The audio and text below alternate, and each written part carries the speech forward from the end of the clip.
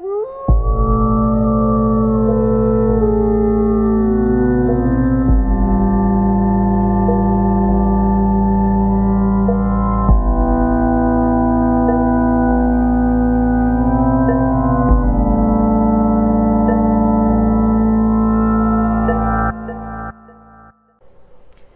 vampires and slayers. This is Mixtress Ray, and you're listening to What's This Bitch Talking About?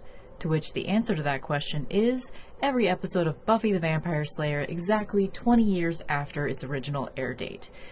Today we have to start with some Buffy-related news and, yeah, I'm going to light a candle for all of our sanity.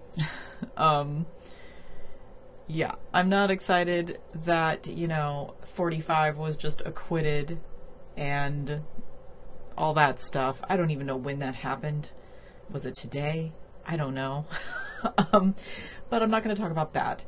I thought I was going to be talking to you guys about, the sort of, emotional thing that I've been dealing with this week is finding out that one of my huge childhood crushes and an important celebrity in my life, Marilyn Manson, is an awful person. I thought that I would be discussing that with you guys tonight, and who knows, maybe I still will.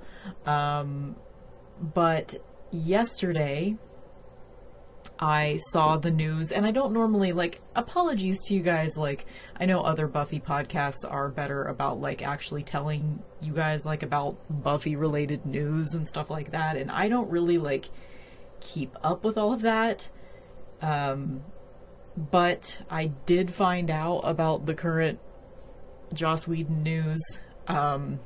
So we had already kind of known that he was an asshole. His ex-wife had written a letter, kind of. I guess letters is not the right word for terms these days, but she kind of wrote a little expose on him and posted it, I don't know, Twitter, somewhere. And just to kind of say that he, not outing who it was, but he said that, she said that Joss had an affair with one of the actresses on Buffy, one of the young actresses on Buffy. And she also said some other things about, he's not the man that you think he is. And so we already kind of knew that he wasn't, the nicest person in the world. And that really left a sour taste in my mouth. But I am actually going to read for you, and it's a little bit long, so forgive me for this. I know some people aren't going to want to be engaged in this, but I think it's important to talk about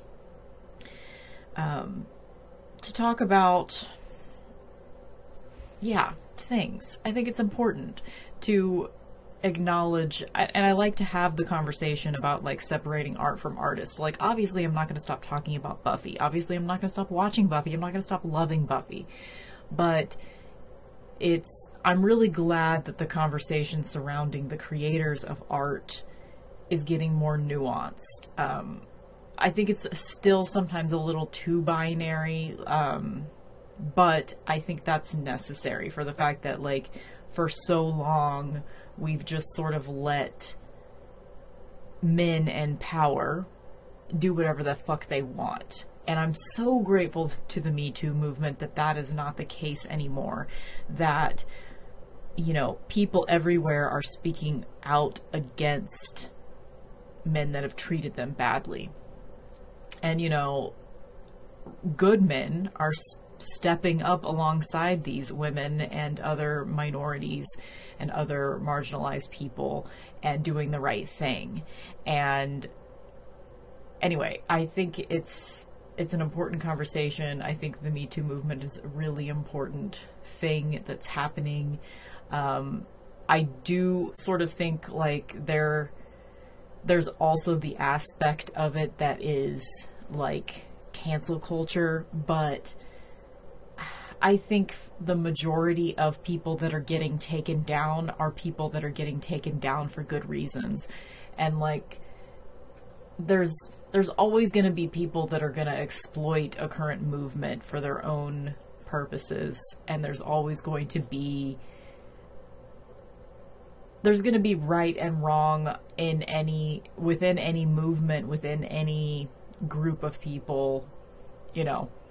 Like there's definitely like a tendency to say that someone is 100% evil if they did something kind of wrong when it comes to the internet, but you know, it's reactionary, and like we need to realize that like people having reactionary emotions, like one of the things that I think about sometimes is like when you watch RuPaul Untucked and you see these drag queens just like screaming at each other and saying awful things to each other, and then the next day they're best friends.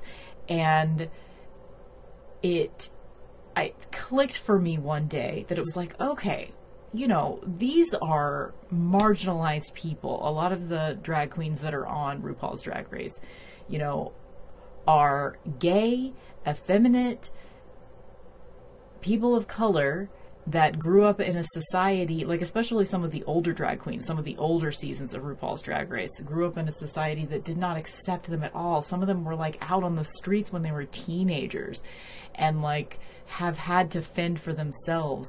And a lot of the time when you see people online that are getting really, really upset about like something small, I'm not talking about like this Joss Whedon thing or the Marilyn Manson thing, like those are like really big, awful things, totally awful men in power. But like people that like might overreact about something much smaller, and you see them just really taking someone apart because they misspoke, and then when they apologize, it's not good enough for them. And it totally makes sense to me that marginalized people they're going to get super defensive. They have been, you know, put down their whole lives. And anyway, I didn't know I was going to be talking about that, but like the whole cancel culture thing is like, it's such a big conversation, and I don't think that is even playing into like what I'm talking about tonight.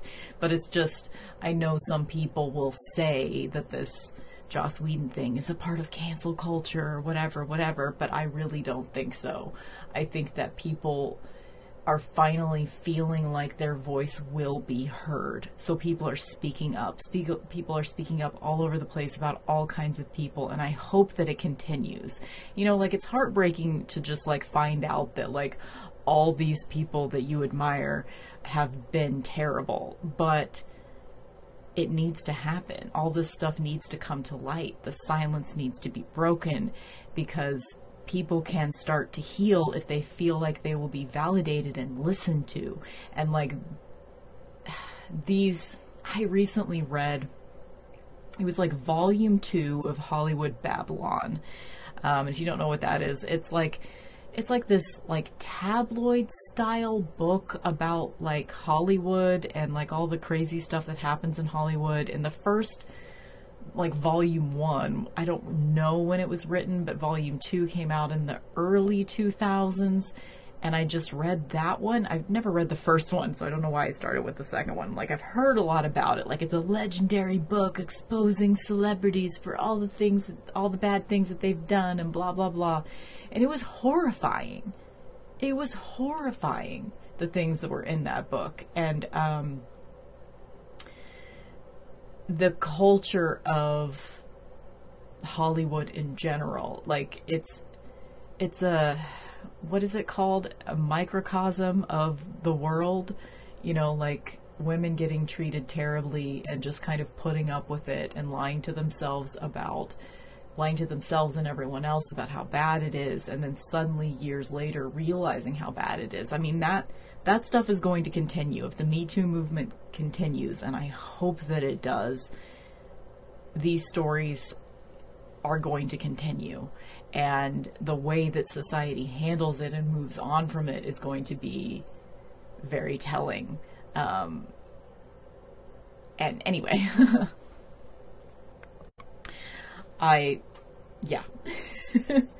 I'm going to read for you what happened. This was a few days ago, I think Wednesday. Charisma Carpenter, who played Cordelia, she came out with this, it's like a 2-page long thing, and I am going to read the whole thing just because I want you guys to know exactly the situation, because I hate it when podcasts will like bring up, you know, the thing with Joss Whedon that we all know. Like, no, not everybody knows. Like, I usually don't know this shit. So yes, I am going to read it. For nearly 2 decades, I have held my tongue and even made excuses for certain events that traumatized me to this day. Joss Whedon abused his power on numerous occasions while working together on the sets of Buffy the Vampire Slayer and Angel. While he found his misconduct amusing, it only served to intensify my performance anxiety, disempower me, and alienate me from my peers. The disturbing incidents triggered a chronic physical condition from which I still suffer. It is with a beating, heavy heart that I say I coped in isolation and at times destructively. Last summer, when Ray Fisher publicly accused Joss of abusive and unprofessional behavior toward the cast and crew during reshoots on the Justice League set in 2017, it gutted me. Joss has a history of being casually cruel. He has created hostile and toxic work environments since his early career. I know because I experienced it firsthand, repeatedly. Like his ongoing passive-aggressive threats to fire me, which wreaks havoc on a young actor's self-esteem, and callously calling me fat to colleagues when I was 4 months pregnant, weighing 126 pounds. Can you imagine someone fucking calling you fat if you're 126 pounds? I would look emaciated if I was that thin. Like, maybe not on screen, but in person. He was mean and biting, disparaging about others openly, and often played favorites, pitting people against one another to compete and vie for his attention and approval. He called me in for a sit-down meeting to interrogate me and berate me regarding a rosary tattoo I got to help me feel more spiritually grounded in an increasingly volatile work climate that affected me physically. Joss intentionally refused multiple calls from my agents, making it impossible to connect with him to tell him the news that I was pregnant. Finally, once Joss was apprised of the situation, he requested a meeting with me. In that closed-door meeting, he asked me if I was going to keep it, and manipulatively weaponized my womanhood and faith against me. He proceeded to attack my character, mock my religious beliefs, accuse me of sabotaging the show, and then unceremoniously fired me the following season once I gave birth. And I knew about that situation too. That was not all of those details, but I knew that, like, you know, basically she had tried to tell him that she was pregnant over like the summer break, and he didn't take her calls, and he then, and I mean, it really is. And once we get to that point when we're talking about Angel, once we get to that point when this shit starts happening, I will be talking more about it, I'm sure. Okay, sorry. At 6 months pregnant, I was asked to report to work at 1 a.m. after my doctor recommended shortening my work hours due to long and physically demanding days and the emotional stress of having to defend my needs as a working pregnant woman. I began experiencing Braxton Hicks contractions. It was clear to me that the 1 a.m. call was retaliatory. Back then, I felt powerless and alone. With no other options, I swallowed the mistreatment and carried on. After all, I had a baby on the way, and I was the primary breadwinner of my growing family. Unfortunately, all this was happening during one of the most wonderful times in new motherhood. All that promise and joy sucked right out, and Joss was the vampire. Despite the harassment, a part of me still sought his validation. I made excuses for his behavior and repressed my own pain. I have even stated publicly at conventions that I'd work with him again. Only recently, after years of therapy and a wake-up call from the Time's Up movement, do I understand the complexities of this demoralized thinking. It is impossible to understand the psyche without enduring the abuse. Our society and industry vilify the victims and glorify the abusers for their accomplishments. Unfortunately, that's so true. The onus is on the abused, with an expectation to accept and adapt to be employable. No accountability on the transgressor who sails on unscathed, unrepentant, and remorseless. These memories and more have weighed on my soul like bricks for nearly half of my life. I wish I said something sooner. I wish I had the composure and courage all those years ago, but I muted myself in shame and unconditional silence.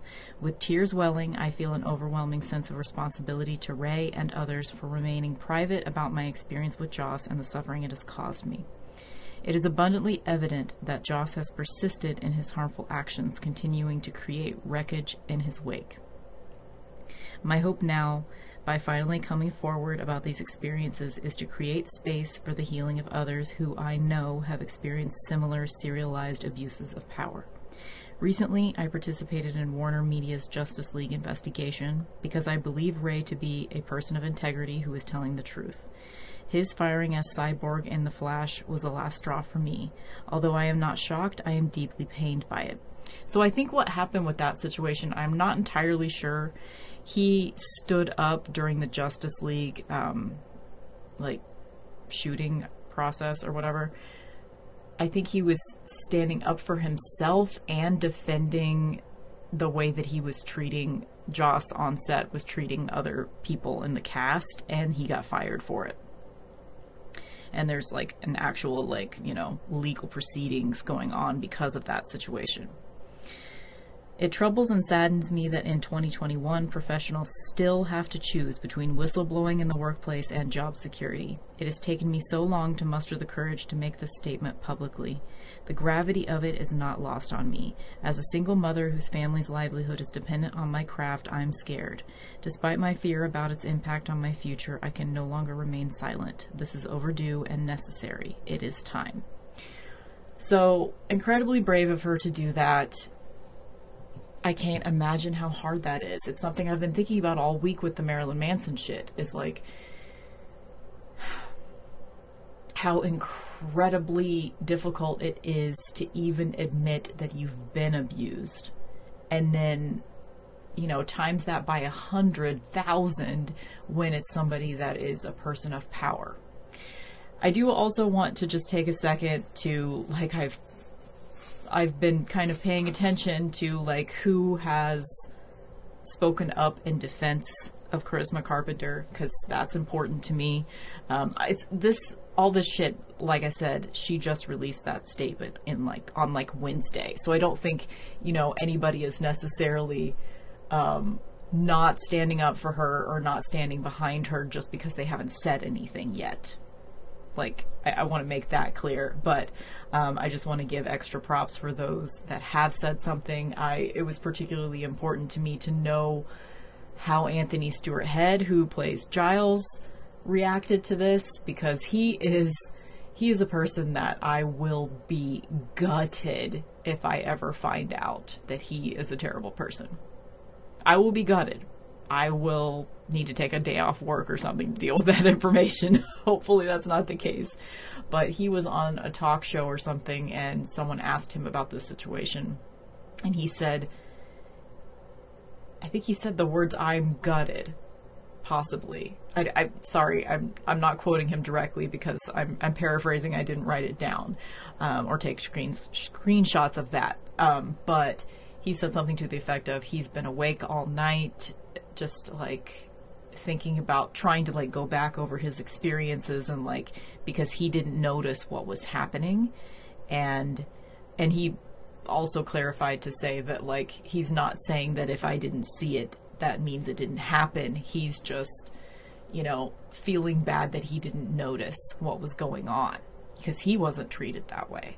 Or he didn't say that, but that was the implication, that he didn't see what was going on because he didn't receive the same treatment.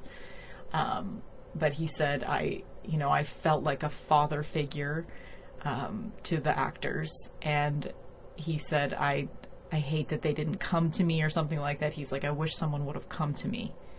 And so that just sort of broke my heart, that he's taking this on himself to a certain extent, going back and oh my God, going over everything in his head, so anyway, Eliza Dushku, who plays Faith, she came forward and she said some really smart shit too. I was going to take screenshots of that, but then I didn't.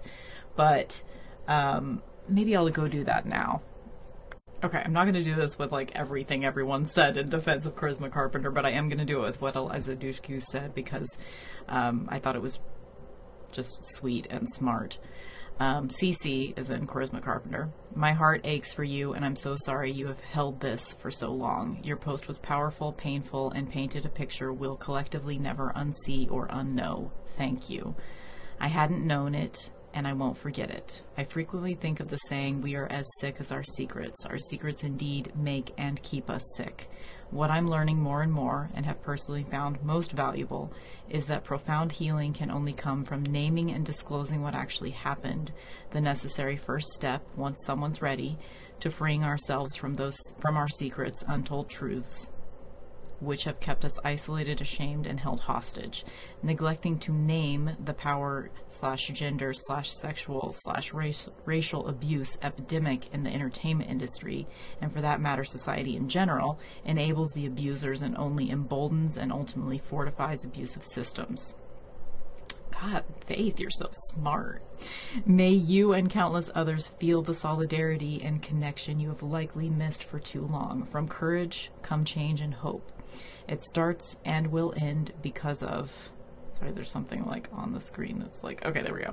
It starts and will end because of courageous truth tellers like you. I admire, respect, and love you. So that was really super sweet. Like, I'm just getting the picture that, like, you know... for whatever reason, he targeted Charisma Carpenter and made her feel small. And made her feel isolated from her peers on set. So maybe she felt like she never really bonded with everyone else. And like, I don't know. Like, I'm making suppositions here. But, sorry, I know I've been talking about this for like way too fucking long. But, I just think this is a powerful thing. People speaking up. It's so important. Anyway, Michelle Trachtenberg, who plays Dawn, she came forward and she basically said something to the effect of he was very not appropriate with her, and she was, you know, very young. She started working on the set when she was like, I don't know, 14, 15. That's how old her character was. I don't know if she was playing someone slightly younger than herself or not. But someone else had said that there was a rule that after a certain incident had occurred, there was a rule that none of the actors would allow Michelle Trachtenberg to be in a room alone with Joss ever again after whatever the fuck happened, which she hasn't disclosed what that is. She just said it was very not appropriate, his behavior towards her. And Sarah Michelle Gellar, who obviously is Buffy, I'm saying obviously because I guess some people might not know all the actors' names, so sorry if it seems weird that I say that. Like, yeah, most people know Sarah Michelle Gellar is Buffy. She also came forward and said that she backed up. Basically, what she said was very short and sweet. She said, I am proud to be associated with the character of Buffy Summers, but I don't want to be associated with Joss Whedon. You know, and they're... Anyway. So she came forward. Danny Strong, who played Jonathan, who's also kind of like... He's become sort of a big deal in Hollywood. So they're, you know, he's possibly putting his own career on the line by standing up for these people.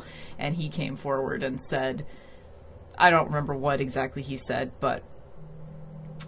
some other people too that I didn't know who they were. They were just other like writers and directors. There was one writer that came forward that has worked with Joss Whedon on Firefly.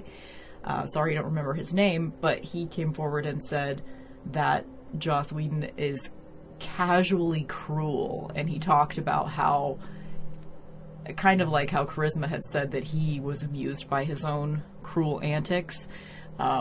This person was kind of corroborating that and saying that, like, he loved to make the female writers cry in the writing room, and he would brag about it afterwards, how many times he made the women cry in the writers' room.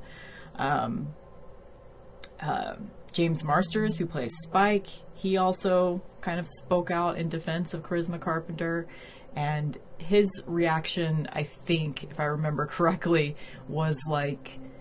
he didn't know what was happening, but he's so sorry that it happened, and, you know, something kind of like that. And Marty Noxon, who was the showrunner on Buffy for like season 4 on, she backed everybody up. She backed Charisma up too. I don't remember exactly what she said, but Amber Benson, who plays Tara, she also came forward, and what she said was that it was a toxic work environment. So, I mean, like, you know, just because I've been thinking about these two things this week, Marilyn Manson versus Joss Whedon, the Joss Whedon thing, it sounds like he was toxic and manipulative and abusive and took advantage of his power and was difficult to work with.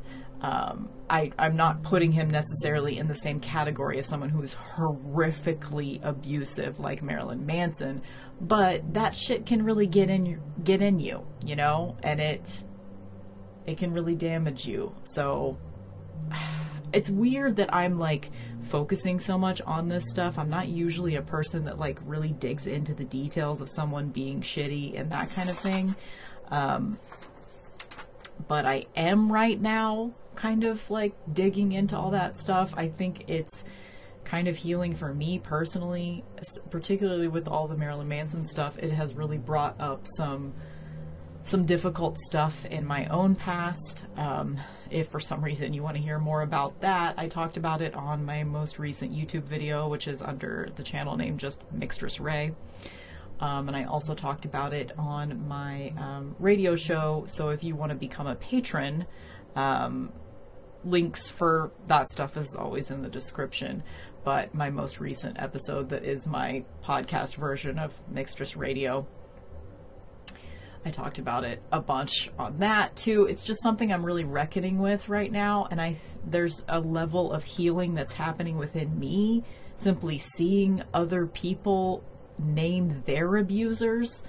It's almost like there's some sort of societal healing going on right now, if I can get mystical for a second.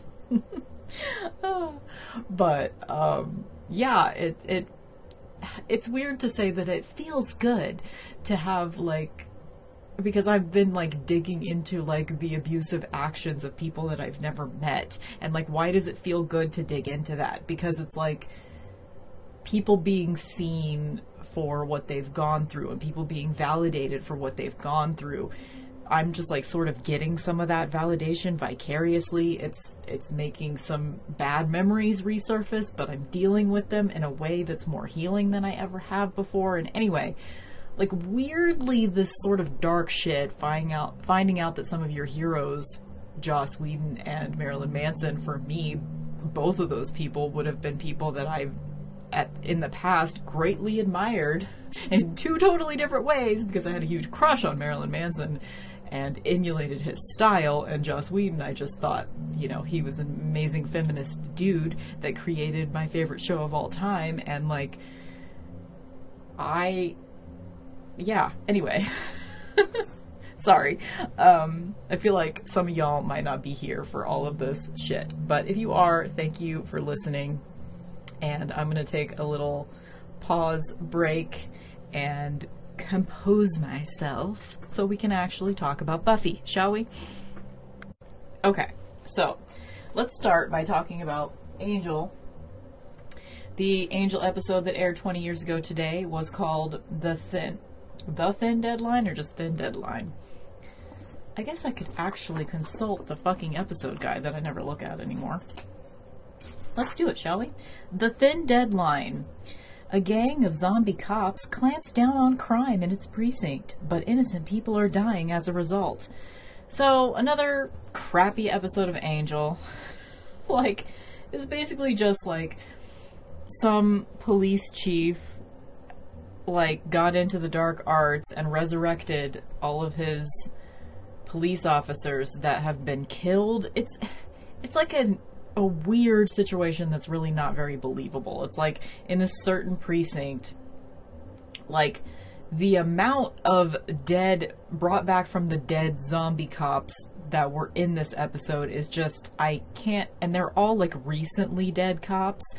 So it's like, it doesn't make any sense that there would be that many of them.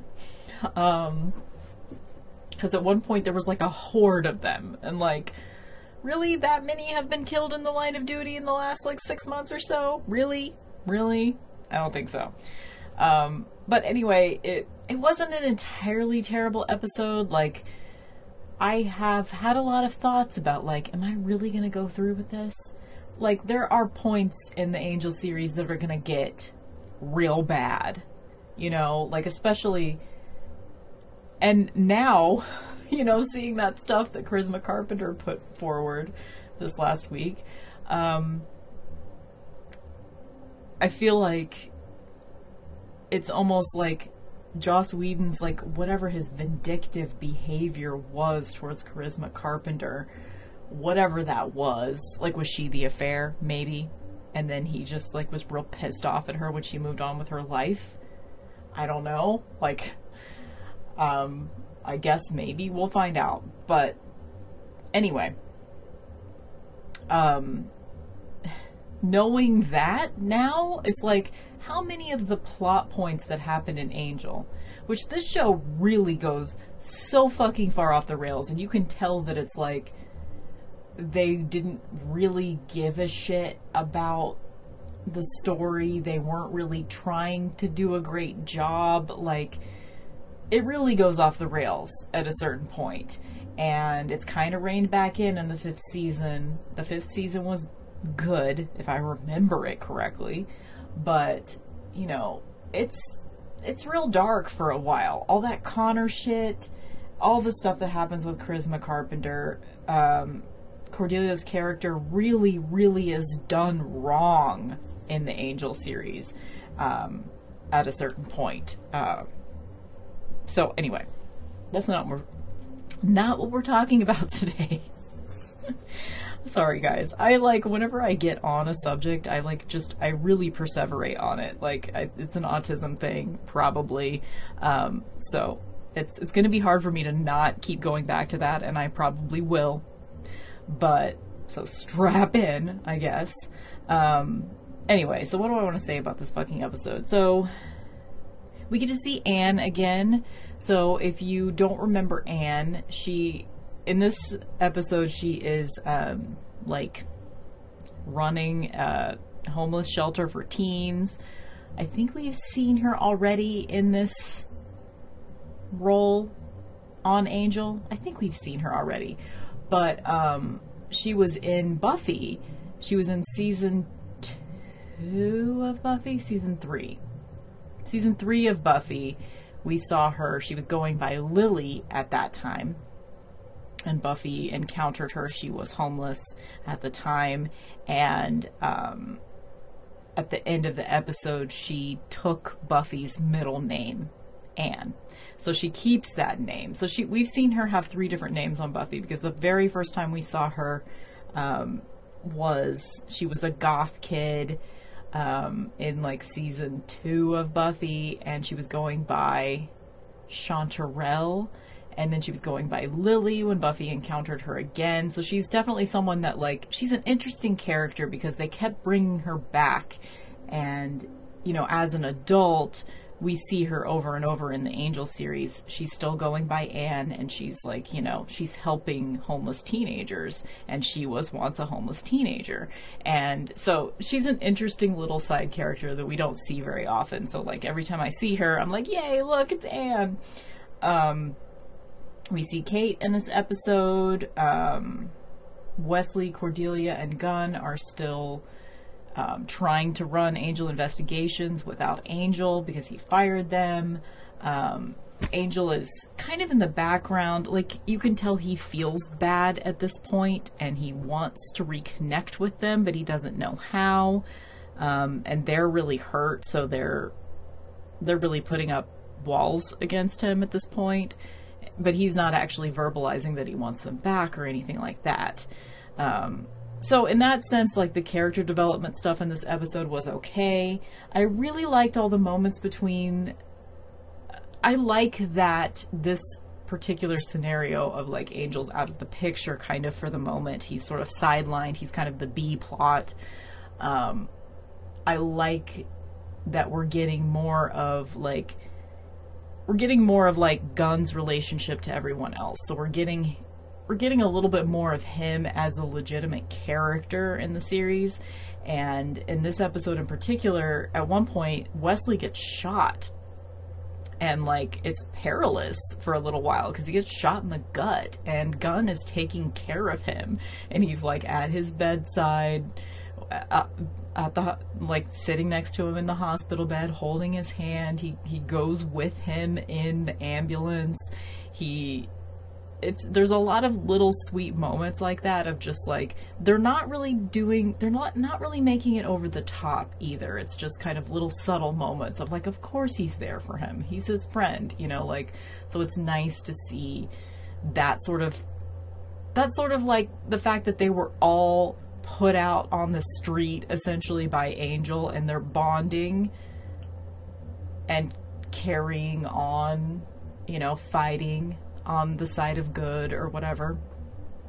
Like, that aspect of what's going on in Angel right now is interesting to me. All the Darla obsession shit is not interesting to me. Although, at this point, I think, like, Angel's fighting on the side of good kind of in the background in this episode. He's the one that, like, stops the zombies, although Cordelia, Wesley, and Gunn don't know that. They just saw them all just like collapse, and it was because Angel broke the spell. Angel tries to visit Wesley in the hospital at the end of the episode, and Cordelia kicks him out. What did she say to him?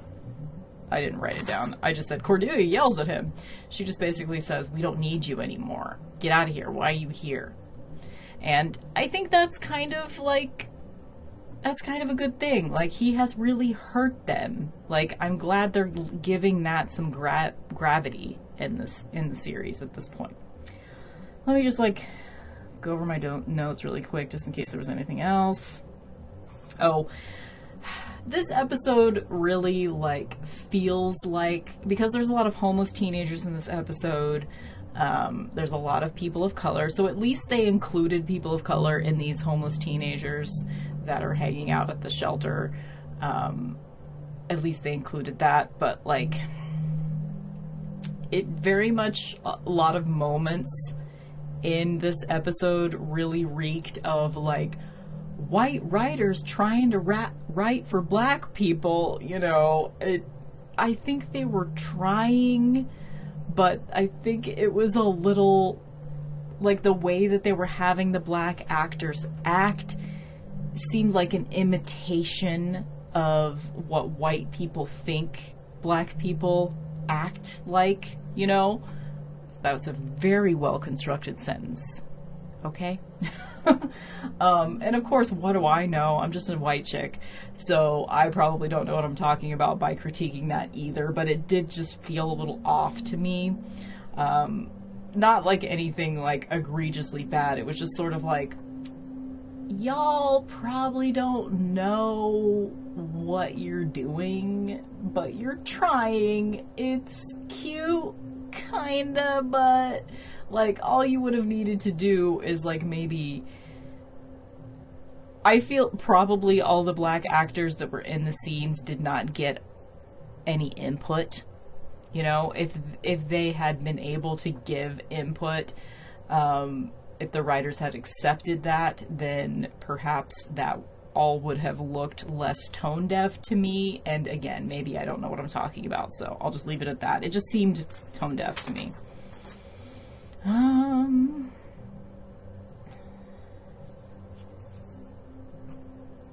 Oh, I wrote, why didn't Cordelia have a vision about this? It just seems like a total oversight that like something so extreme was happening. All of these, like, basically like all these like zombie cops were killing all these kids in the neighborhood just without provocation. They were just like, you know, they were just mindless zombies. And it seems like something that serious that Cordelia and Wesley and Gunn end up being personally involved in, and they almost got killed because of this incident. You would think that something like that Cordelia would have had a vision about. But I don't think Cordelia's had a single vision since she hasn't been working with Angel. I don't know if they deal with that at some point. Like, is there some reason for that? I don't know. Anyway, so that was the Angel episode. I didn't really like it that much, but it was fine. Like, if I was binge watching Angel or something, it would have been fine. It's just the fact that I'm paying attention to it and critiquing it that it's like, okay, this sucks. What am I going to say about this? Because there's not that much to say about it. It's a perfectly serviceable episode of television with characters that I like a decent amount, but it's not great. Holy shit, guys. I've been talking for 40 minutes and we haven't even started talking about the Buffy episode. And I feel like I have a lot to say about this episode. You guys can already look and see how long this fucking episode ends up being. But I'm going to try not to think about that. Let's talk about it. The Buffy episode, Crush. This is the episode where the writers tell us exactly how stupid the relationship with Spike and Buffy is. They're telling us exactly who he is in this moment, and we're not going to pay attention because we love Spike, and we want it to be okay. Why don't I have a bookmark? Hold on. Okay. Episode written by David Fury, directed by Daniel Attias. Here's the summary. Buffy finds out that Spike is in love with her, and she makes it very clear that he has no chance. I want you to let those words sink in. Okay. But when a love from Spike's past returns to Sunnydale, Spike decides to make some choices. Choices! Okay, I paused it for a second so I could actually read the description that Nikki Stafford, her critique of the episode. And I'm going to read a certain passage here. She talks about, like, a lot of fans really love Spike and a lot of fans don't, and blah, blah, blah. And like, what's up with Spike? And then, okay, this is the part that I think is important. Try watching this episode as if Spike were an abusive boyfriend, and you'll see a different character emerge. He practices talking to Buffy by using a mannequin, but when he believes the mannequin tells him to go away, he hurls chocolate at it and takes its head off. To get Buffy's love, he chains her up in his crypt and threatens to kill her if she doesn't tell him she's in love with him. He uses Harmony for sex, but tells her to dress up as Buffy and then tries to kill her anyway. He's very abusive towards Harmony, too. We'll talk about that. When Buffy refuses to go along with his little game, he screams at her, swearing and threatening her. If he were human, he'd be seen as an abusive alcoholic who needs to be in prison, attending anger management courses. He believes he loves Buffy, but wife abusers believe they love their wives too. Is he kind or is he a killer? So, that's important. That's important, and that's kind of my main takeaway with this episode too. Yeah. Okay, I'm gonna actually, every time I'm like, where's my bookmark? And then I don't put one in there. I'm gonna do it right now. Okay, there's a bookmark, you guys. It's all good. It's all good. Okay, let's get into my notes for Buffy episode Crush. Finally getting started, guys. Okay, so the first scene is we're at the Bronze. There's a grand reopening, and I had to take a second, why are they reopening this time? Oh yeah, because the troll had totally demolished the place. At this point, it's probably been a month since that happened. So that makes sense time-wise that it would take them a month to remodel and sort of recover. It might even take longer than that, but so they're reopening after the troll situation. Acts of troll. I thought it was interesting that they showed Buffy, they showed everyone, it was Willow and Xander and Tara and Anya, they were all out on the dance floor dancing. But Buffy was sitting apart from everyone. But she didn't look like she was moping necessarily. She looked like she was enjoying watching her friends have a good time, but she just didn't want to join in or something. So she's kind of isolated from her friends. So I think that's important to note. But not in a big depressing way, but just kind of isolated from her friends. And she looks great, by the way. She's wearing black vinyl pants. She's wearing kind of like a crop spaghetti top looking thing underneath a transparent shirt that has like embroidery on it. It's kind of sparkly and it's got like funky patterns on it and see-through. And she looks great. She looks great. It's a badass outfit.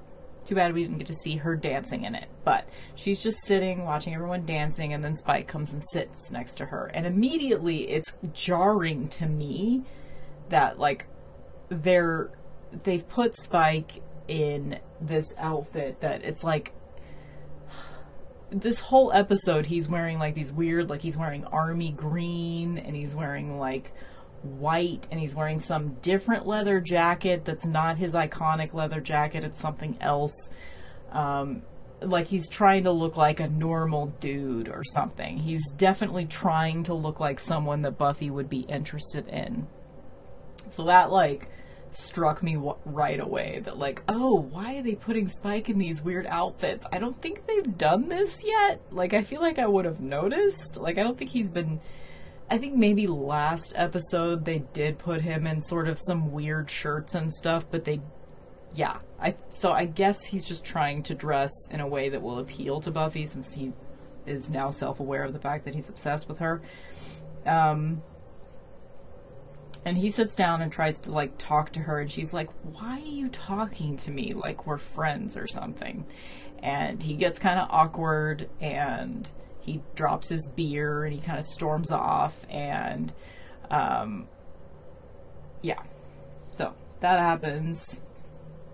Willow's still getting headaches from when she did the teleportation spell with Glory in the last episode. I think it was the last episode.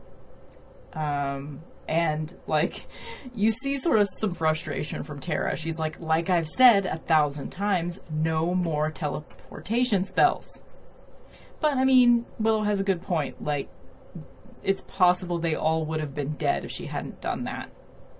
So, at one point Xander says, I work hard for that money. And like immediately I'm like, so hard for it, honey. Xander work hard for the money, so you better treat him right. Sorry. My next note is Sunnydale has a train station, so we get a scene with a train pulls in at the station, and everyone on it is dead, and we don't know who it is yet, but we find out later that it's Drusilla. The next scene, Buffy's coming home from the Bronze. Giles has been hanging out with Dawn and Joyce, just in case Glory shows up, I guess. Buffy asks Giles, like she says they've been really kind of easy on Dawn lately, considering the circumstances, that she just found out she's the key and she's still dealing with that, blah, blah, blah. And should we continue to go easy on her? And Giles is like, no, you should treat her normally. So then, like, immediately Buffy yells at Dawn for taking her blue cashmere sweater. And Dawn's like, I didn't do that. And the next scene, we see that Spike is sitting around, like, caressing the sweater, and then Harmony comes in, and she tries to, like, seduce him, and he's not in the mood. But then she's like, well, we could play a game, and then he has her dress up like Buffy. Like, he even has, like, brown spandex pants, like the ones she used to wear, and Buffy Blue, wearing Buffy Blue. And he has her dress up like Buffy, and then he's interested. Yeah. It's really like, if you do, okay, I want to make it clear that, like, now that we're starting to really go down the rabbit hole of Spike's obsession with Buffy, and then next season we're going to be going down the rabbit hole of their twisted relationship, if you can even call it that. I'm going to be talking about this a lot, but I want to make it clear that, like, I am also very susceptible to Spike's charms. I do think he genuinely cares about Buffy. But he's also a manipulator and a gaslighter and a terrible abusive boyfriend. Like, I don't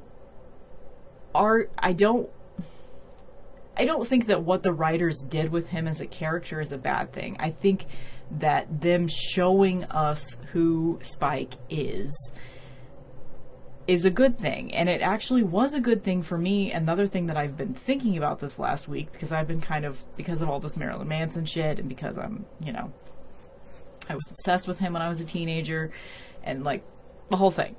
I've been flashing back to my first like serious relationship, and I've started calling him what he has been this whole time, but I've never done that before this week.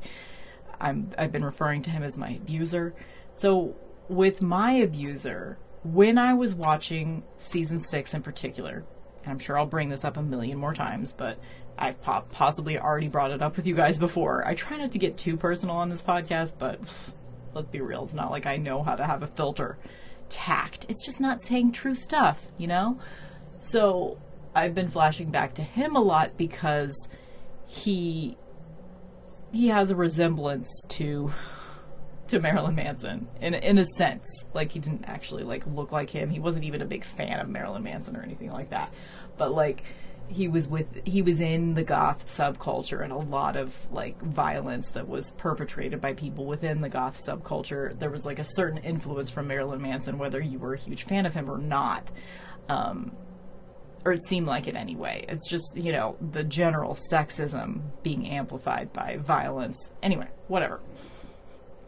In any case, I've been flashing back to that relationship a lot, and something that this episode is making me think about again was the fact that when I first watched season 6 back in 2001, would have been the end of 2001, I just graduated high school. I was in the very end of my relationship with this person, and watching this season of Buffy helped, that season of Buffy, season 6, so not the one we're currently on, helped me come to terms with the fact that he really was an abusive person that I needed to leave, because I saw parallels in Spike to my own relationship with that person, and seeing that portrayed on screen in like a fantasy sense that felt safe.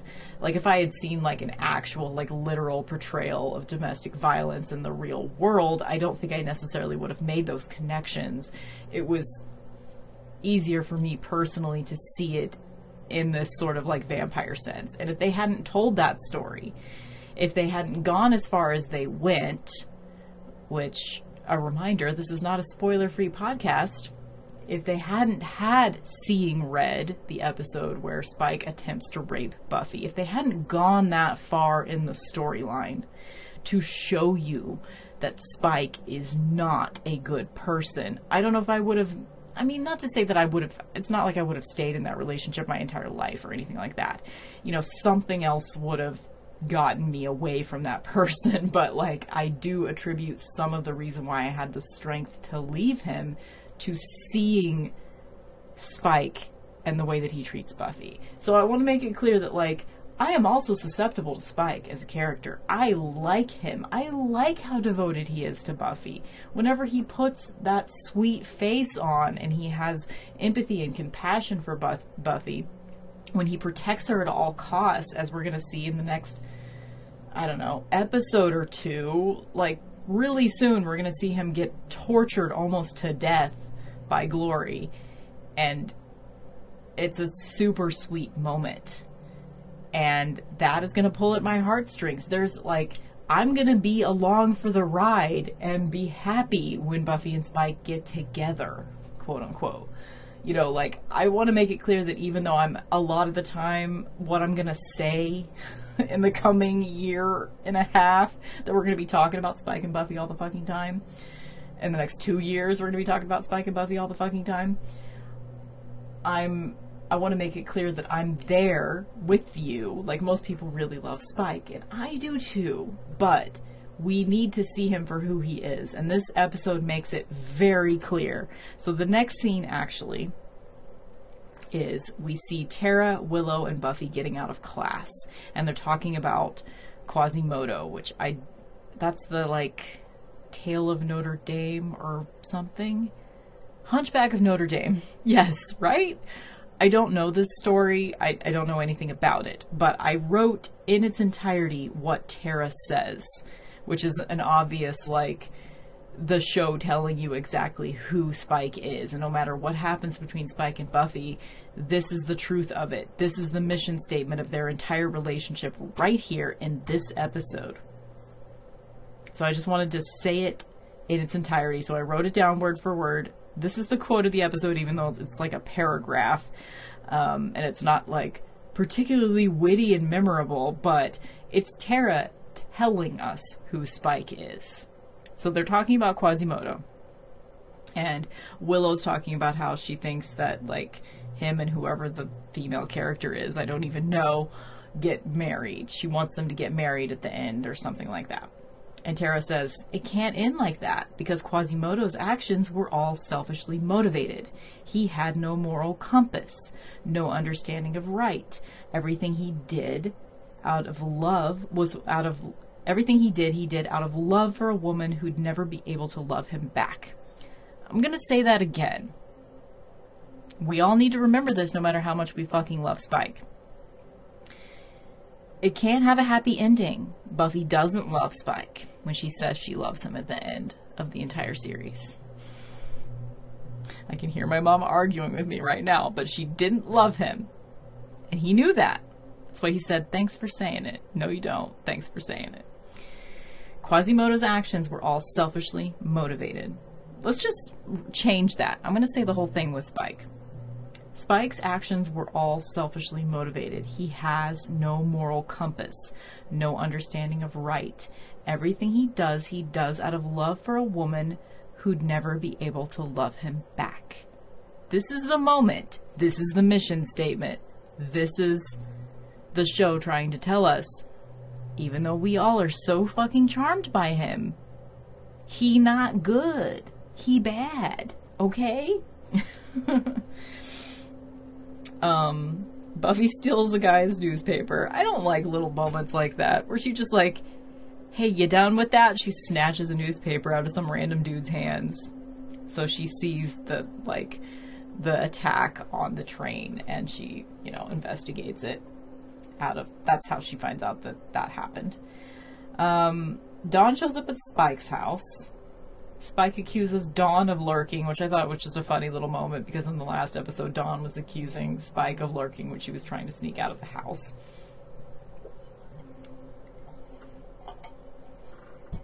This was like one of the weird outfits of Spike. He's wearing he looks like he's wearing an initiative outfit. He's wearing like army green cargo pants and an army green shirt. It's like he's deliberately dressing like Riley or something, which is gross. I like when he says to Dawn, they're having a conversation about Dawn's like, you treat me like I'm a person, even though I am not a person. And Spike's like, well, I started out as human. Doesn't seem to matter very much to me what you start out as. So it's just a little creepy just in general. Dawn, a 14-year-old girl hanging out with a 200-whatever-year-old vampire. I don't know. That's hitting me in sort of a creepy place right now that it never has before. So I just wanted to mention that. Buffy finally comes over and, I guess she hangs out with him for, hours, and he's telling her stories about killing people. This tracks, honestly, because as a teenage girl, I would have been super into those stories. It's one of the reasons I was into Marilyn Manson, because, I was into, I went through that sort of phase of, I never grew out of being a goth child. I'm still a goth child. But I definitely went through a phase where I was seeking out violent stories and like masochistic things and sadism things, and like I was definitely going down that road of exploring the dark side of human nature. And a lot of teenagers go through that just in general, whether or not that they identify as goth. But so that tracked for me that like she was interested in that, I guess. And it makes sense that he would be bragging about it. So I guess, never mind, I'm talking myself out of that being weird. But Buffy comes in and Dawn's like, no, let him finish his story. I want him to finish his story. And Buffy's like, let's hear the story that Spike is telling my little sister. I liked that. Then on the walk home, Dawn kind of reveals that Buffy realizes that Dawn has a crush on Spike, and Dawn's like, doesn't matter if I do anyway, he would never notice me because he's too obsessed with you.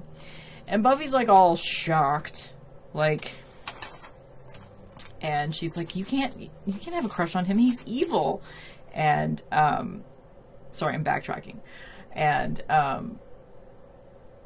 Dawn's like, but you had you were with Angel. And she's like, that's different, he has a soul. And Dawn's like, Spike has a chip, same diff. Not really same diff, but yeah, I can see how you could think that. And Buffy's like, next day, Xander and Buffy, they go to the train. They're sort of investigating. There's not really anything there except a bunch of like tape outlines of the people that died in their seats. And Buffy tells Xander that Dawn told her. And then Buffy tells Xander that Dawn told her that she thinks that Spike sounds so gossipy, right? And Xander thinks it's funny, but then Xander gets upset that, like, because Buffy's sort of explaining, well, I think Dawn kind of has a crush on him. And Xander is upset that she doesn't have a crush on him anymore. Why? How could she have a crush on Spike? And I never really saw this as creepy until this moment, and now that seems kind of creepy. Like, why does he care? He's like 20 years old, and she's 14. And it's especially, again, like I said in the last episode, it's just especially creepy knowing that they end up together in the comics. It's just creepy. It just is. Buffy at some point says, I always knew he had some sort of fixation with me, but... So, makes sense. I just had a flashback to the very last season of... Because they still called it seasons in the comics. The very last season of Buffy in the comics was so awful. And it was because Joss Whedon came in at the end and he was like, I'm going to take over now. He didn't really have anything to do with the comics most of the time. But he swooped in at the last minute and he wrote and like spearheaded the storyline, blah, blah, blah. He had a much bigger role in that last season in the comics and it was awful. It was so awful. I just flashed back to it for a second. Anyway,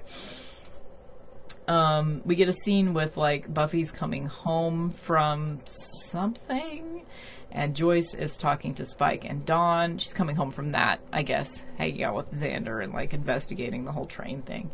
And she finds Joyce, Spike, and Dawn in the kitchen, and Joyce is telling a story to Spike and Dawn, and they're laughing, and blah, blah, blah, and she's entertaining them with her art gallery story, which I would have liked to have heard that story. Like, we don't ever get to hear stories about Joyce in the gallery, you know? He's dressed super fucking weird again. That's just something that I put in my notes. And he's there to show Buffy, like, a vamp nest that he's found or something like that. And so they're on, like, a stakeout waiting for the vampires to come home. And, he offers her bourbon. He offers her a flask. And she's like, ew.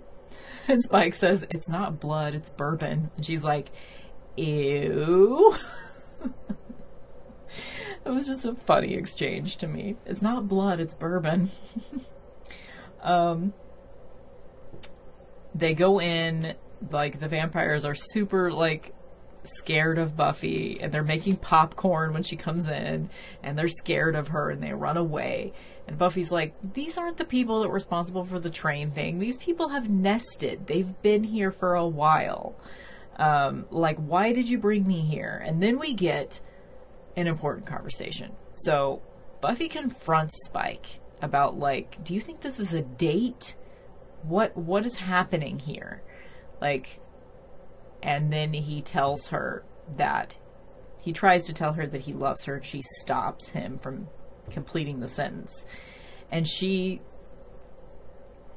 says, and he starts with his shit. He starts with, like, this, he's gonna get really insidious with this stuff of, like, telling her no one else will love you, this kind of thing. Like, he doesn't say that at all in this episode, but, like, or maybe he never quite says that, but, like, abusive type stuff of he's saying, you know there's something here, admit it. And he says to her, you can't deny it. And she says, she makes a very, very clear boundary in this first scene. She says, there is no we.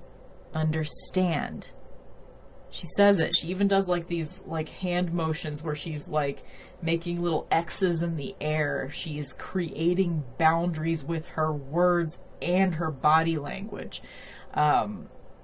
She is saying no, and he's not accepting it.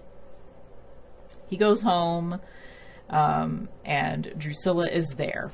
So we find out at this point, we know for sure that it is Drusilla that killed everyone in the...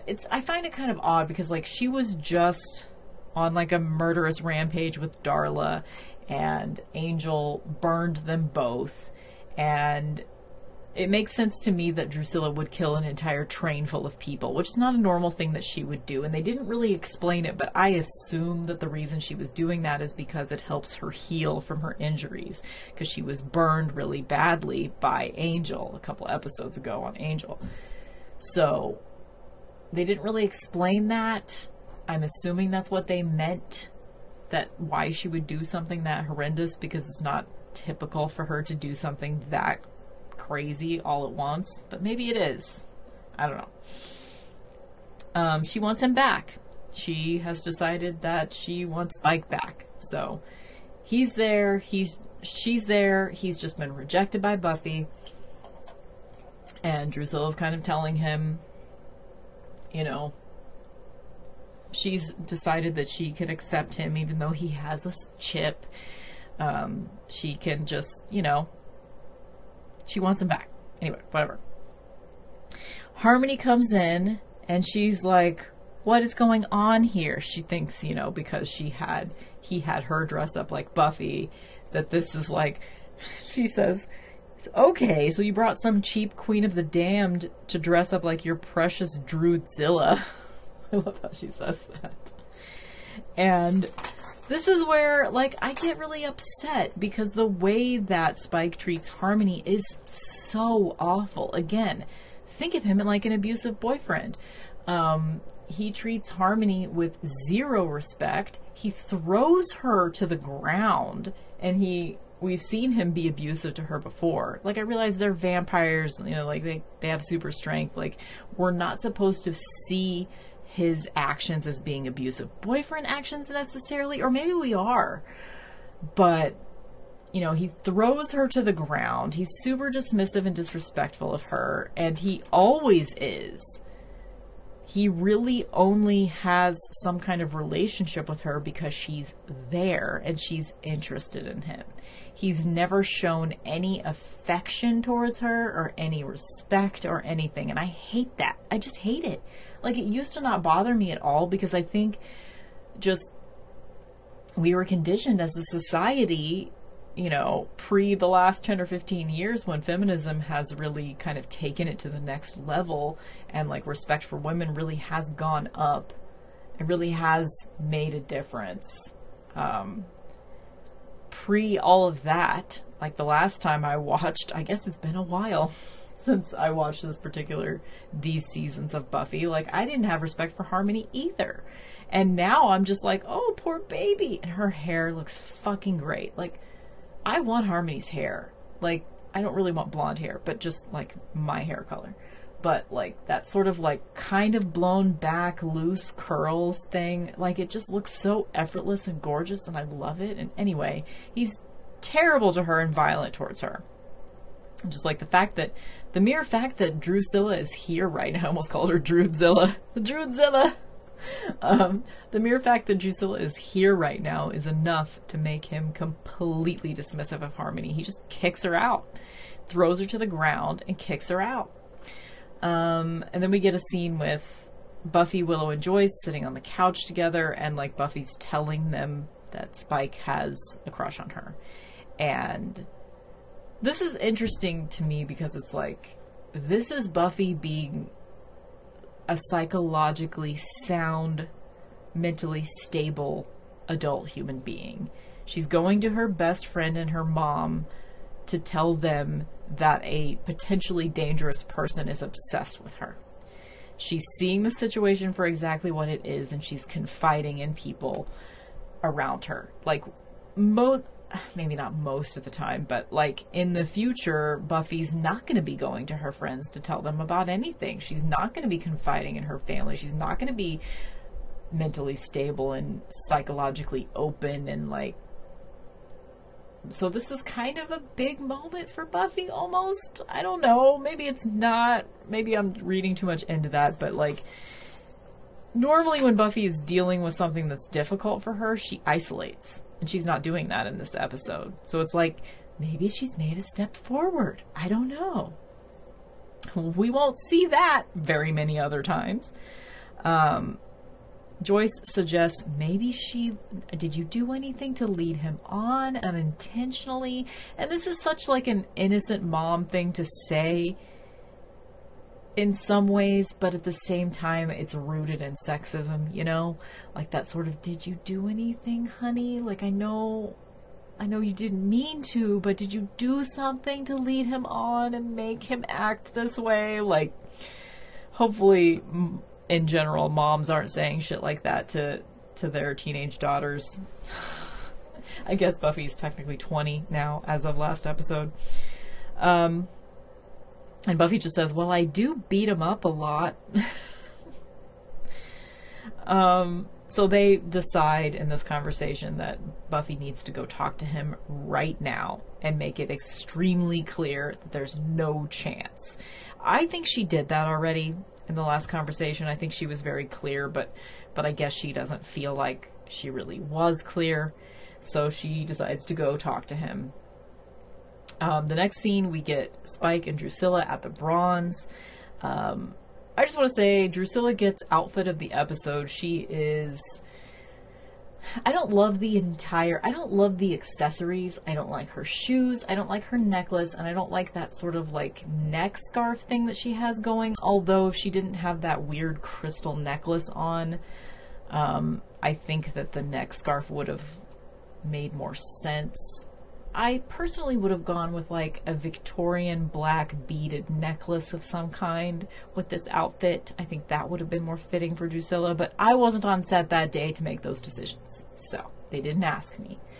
But the rest of the outfit gets outfit of the episode, so she was wearing kind of like a tank top style top that was black lace layered over like white satin or something like that.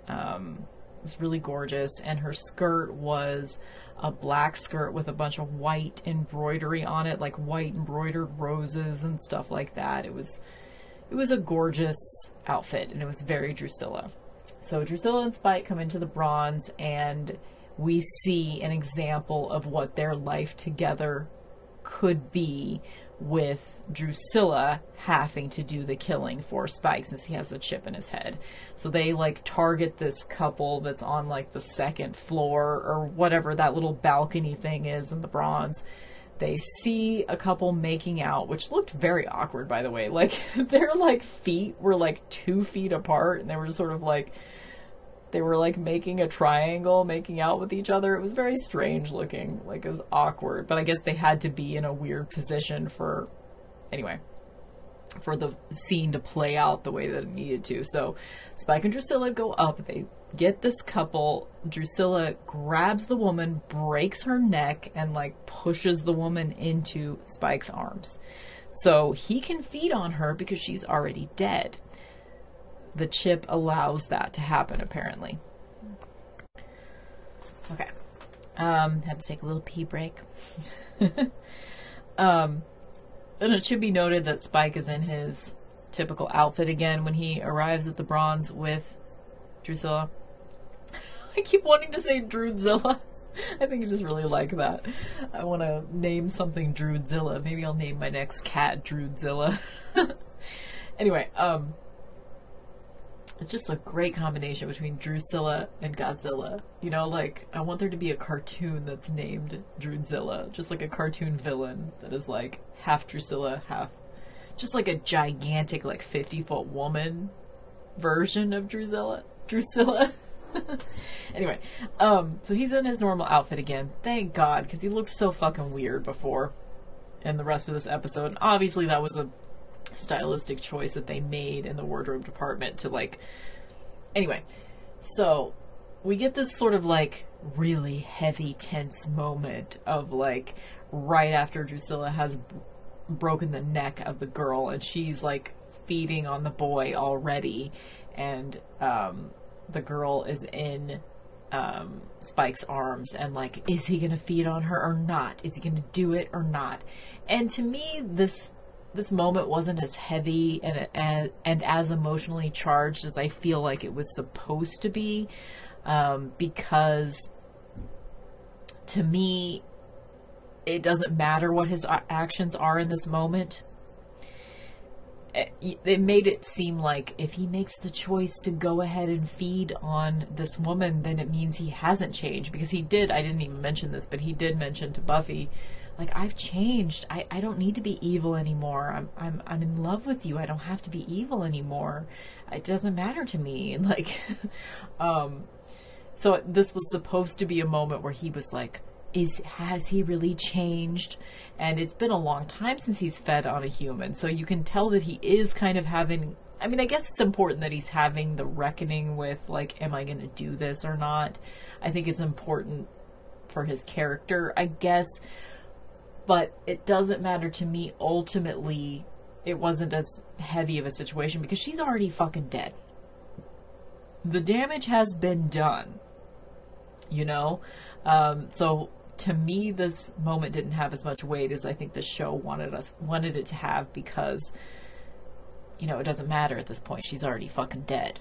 You know, if I were a vampire, no matter how morally good I was, if this shit had just happened, I mean, obviously, like, I think they kind of knew what they were getting into, and maybe he could have stopped it before it happened. But the fact that in that exact moment, like, I would have just been like, well, she's already dead, so might as well make use of the meat. You know what I mean?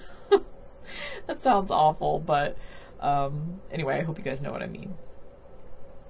I wrote moral quandary. Like, we're supposed to think that's a moral quandary for him, but it doesn't. Like, I don't know, if she wasn't dead, but you hear Drusilla snap her neck. I think, unless we're supposed to think she's unconscious, because if we're supposed to think she's unconscious, then I totally understand. But why would he be okay? Why would the chip allow him to feed on an unconscious woman? Like, I feel like, that would be too fuzzy of a situation, and he could have gotten around that, and Buffy should have just fucking killed him at this point, if that were the case. So, I think we're supposed to think she's dead. Okay, anyway. Gonna stop obsessing over that. Buffy goes to Spike's, and she finds his Buffy shrine. Like, how has Harmony not found his Buffy shrine? So apparently he has there's like a sort of an underground aspect to this crypt that he lives in, and Buffy finds the access point to the underground. It was like she knew exactly where it was. And she just goes down there, and she like pulls a sheet off, she finds the little mannequin that has her sweater on it that she's been missing, and the blonde wig. She finds the mannequin. She finds a bunch of pictures of her. Just this whole Buffy shrine area, which is creepy as fuck. Like, that's not cute. Like, I know that we like Spike, and I know that he genuinely cares and has empathy for Buffy, like I said before. But this is serial killer shit. They're telling us exactly who Spike is, and we need to listen. That's all I'm saying. So he sees her as she's coming up from discovering his shrine. He's home with Drusilla, and Drusilla puts like a cattle prod to her, or like a taser or something. I don't know the difference between those two things. And they knock her out. She wakes up. She's chained up. Also, Spike he turned the cattle prod / taser on Drew as well. We see that. And then whenever Buffy wakes up, chained up, he's staring at her when she wakes up. Also creepy. And Drew is tied up as well. So he's got them both restrained in his... I think they're in the underground part of the crypt now. Yeah, they'd have to be. And then Spike decides that he needs to prove to Buffy his devotion to her. And the way that he's going to do that is by killing Drusilla. And he has this whole speech, like, do you understand how important she is to me? She's the face of my salvation. And just sort of this kind of sweet, if you take it completely out of context, speech about, like, you know, this is Drusilla. She's the face of my salvation. I was incredibly lucky. She never stopped surprising me. I was incredibly lucky just to touch such black beauty. And, like, all this super, like, romantic, sweet stuff he says to her. But he's like, but I'll kill her to prove to you how important you are to me.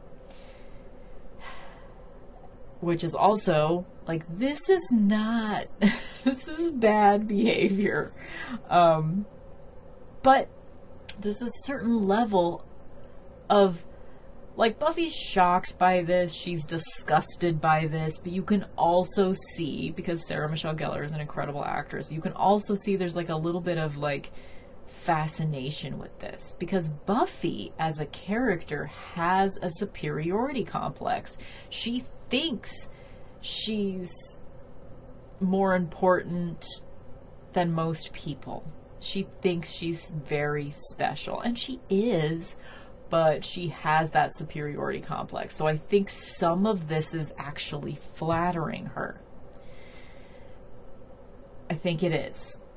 I like when Drew says, like, she wakes up and she's all tied up and she's like, this isn't fair. This isn't what we agreed upon. You've taken my chair and the music hasn't stopped. I loved that. Spike at one point says to Buffy, I'm drowning in you, Summers. And anyway, I'm going to kill Drusilla for you. And then he says, if you don't admit that there's something there, some tiny feeling for me, like I read in the book, in the episode guide, like, he basically tells her, I'm going to kill you if you don't admit. He can't kill her because of the chip, but he's, like, basically saying, I'm going to untie Drew and let her kill you if you don't admit that you have some kind of feeling for me. Which, first of all, it's incredibly manipulative and icky, but it's also just like, you couldn't believe her if she said that in this moment anyway, because she would be saying it to save her own life. It's just, anyway, I don't know what my point is by saying that, but just whatever. And here's, like, possibly the scariest moment of this entire scene. Definitely the scariest moment of this entire scene. Possibly the scariest moment of the whole episode for me personally. Right before she says it, I remember that she's going to say it, and I was just like, oh God. I think I even had to pause it and be like, I just remembered what she's about to say, and I had to take a second. And then she says it. Buffy's response to, like, admit that you have some sort of tiny feeling for me. And she says to Spike, the only chance you had with me was when I was unconscious. And I remember, this is what's so, like, eye-opening about that particular statement. Like, that sounds so upsetting that that would be in a show. So upsetting. The implications of that, the only chance you had with me was when I was unconscious. That seemed like such a badass thing to say back in 2001, and now it's like, oh God. Oh God. I don't know, that was just so disturbing to me. Let me know if you guys feel the same way. Okay. I did like this moment where at the end of the scene, Spike says, this with you is wrong. I know it. I'm not stupid. I liked when he did that. When he said that. When he said, like, I don't know why I'm obsessed with you. I know it's stupid. I know I shouldn't be. Then Harmony comes in and she shoots Spike in the back with a crossbow. I don't know why this didn't kill him, because it looked like it hit him in the heart region. If any other vampire would have been hit in that general region, he would have been staked at that moment. But of course, since it's Spike, he's fine. She shoots him with the crossbow. She comes in and she's like, what about me, Spike? You forgot about me? Again, the actual girlfriend? Which, good point, Harmony. Good motherfucking point. He's like having this whole showdown between, like, his current obsession and his former obsession, and Harmony comes in like, but what about me? The one that's actually your girlfriend? You don't give a shit about me? You totally forgot about me. I'm not important to you? This reminds me also, just more personal stories. That's what you guys tuned in for today, right? Tuned in. I say that because I have a radio show. That's what you guys showed up for today, is all my fucking personal stories, right? Boyfriend number 2, so not the one that I call my abuser, but he was also abusive in his own way. He had this tendency, like, the women that he's dated, all of them, like, we could all form a coven, not just because we're exes of the same person, but just because we have so much in common, and we're all, like, really, like, I like to think of myself as being amongst this group, but, like, all of his girlfriends that he's ever had have all been, like, incredibly cool people. Like, people that I genuinely... Some of them I was already friends with before he started dating them. Several of them. And others I became friends with later. God, that's weird. I didn't even think about that. 1, 2, 3. 3 of his exes I was friends with before he dated them. That's weird. I never thought about how many it actually was. But anyway, the point being, he's had all of his exes are super cool people. And I noticed a pattern with him that, like, he would really lift me up, and he had a lot of respect for me, and he treated me with a lot of kindness and respect before, because we were friends for years and years before we ever started dating. But when we started dating, it was like he lost respect for me. It was almost like that Groucho Marx thing that, like, when I was in, or by the time I accepted him as a human being, he no longer respected me or trusted me. Like, as soon as, like, he actually had me as a girlfriend, it was dating me, he could no longer respect me. And because we were kind of an on again, off again relationship, I would see that go back and forth. It's like when we weren't together anymore, he respected me again, but then we'd get back together and that respect would be gone. This reminds me of that. Kind of. I don't even know what it was that reminded me of that. But anyway.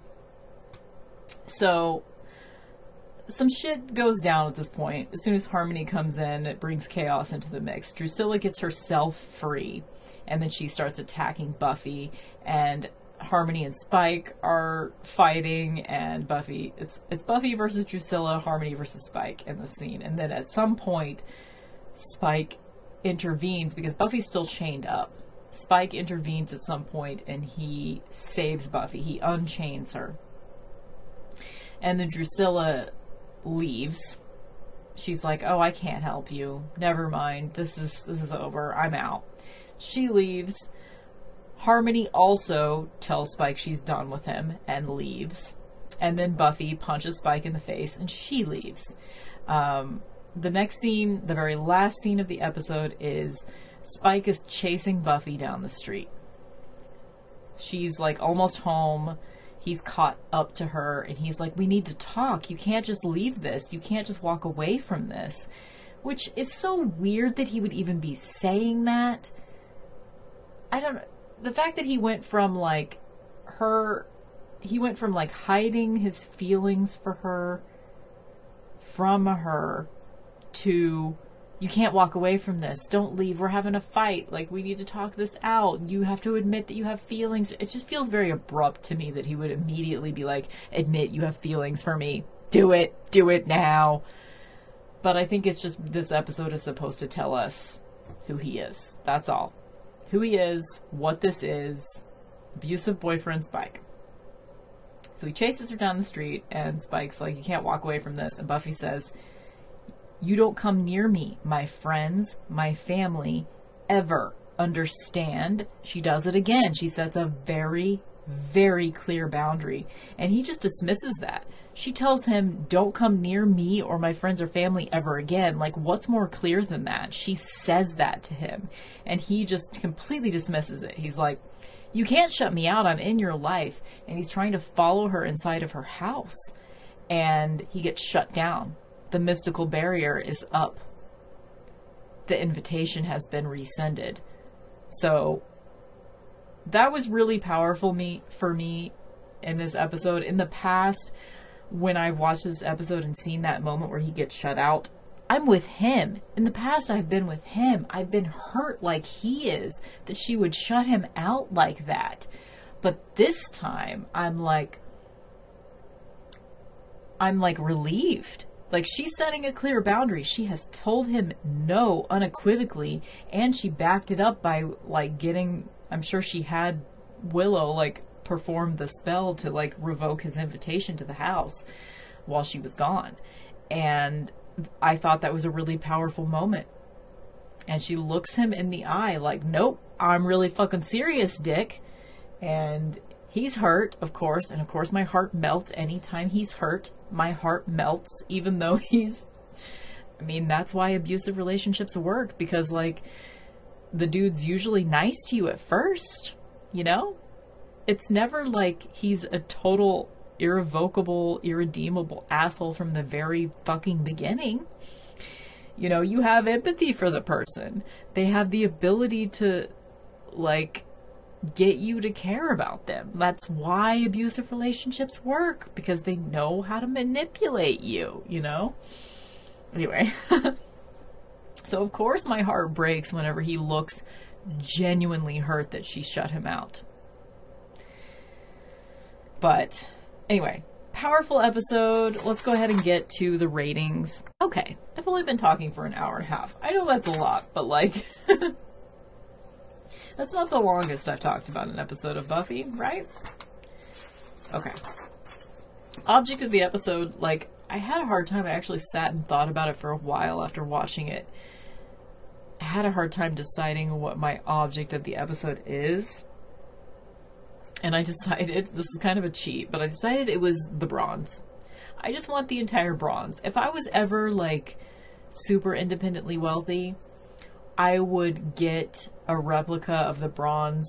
I would get a replica of the bronze from, like, the first couple seasons. Like, now it's not quite as cool as it was before. But I would get a replica of the bronze built in, you know, somewhere, like, within a block or two of my house. And it wouldn't be just, like, a private club for me and my friends or anything. It would be, like, a club that was open. I would just fund it to be... I would fund for a bronze to be open. I wonder if there is a bronze that exists. I wonder if someone's made one. That would be cool. So that's my object of the episode. I just want that place to exist. You know? a bar that has really cool bands that I like. Which, what was the music in this episode? I like that song. Key by Devix, or Devix? D-E-V-I-C. I don't know how you're supposed to pronounce that. But that was the band that was playing in the Bronze this episode, and I like that song.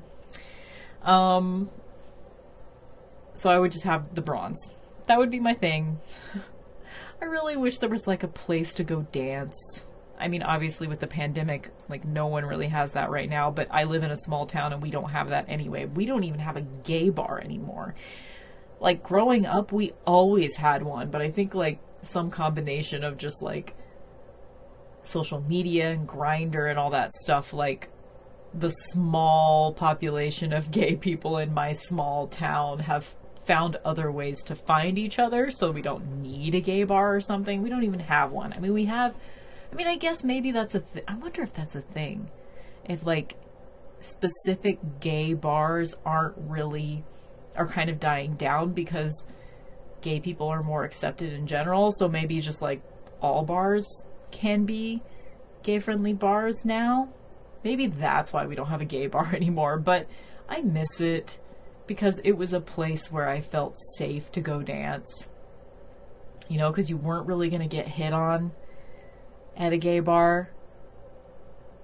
I mean, I got hit on by a woman once at a gay bar, but it wasn't like, it was a super classy, respectful experience.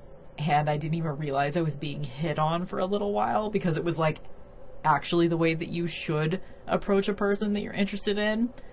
Like not being super creepy from the get-go like dudes are. Hashtag not all dudes, but most. Anyway. So object of the episode is the Bronze. Outfit of the episode was Drusilla's outfit, like I said earlier. That quote was just that Tara Quasimodo quote. I'm going to say it again 3 times because I think it's important that we remember this, that we keep this in mind, even though we love Spike. And I'm going to also just change the wording to, because it's about Spike. It just is. Spike's actions are all selfishly motivated. He has no moral compass, no understanding of right. Everything he does out of love for a woman who'll never be able to love him back. That's the quote of the episode.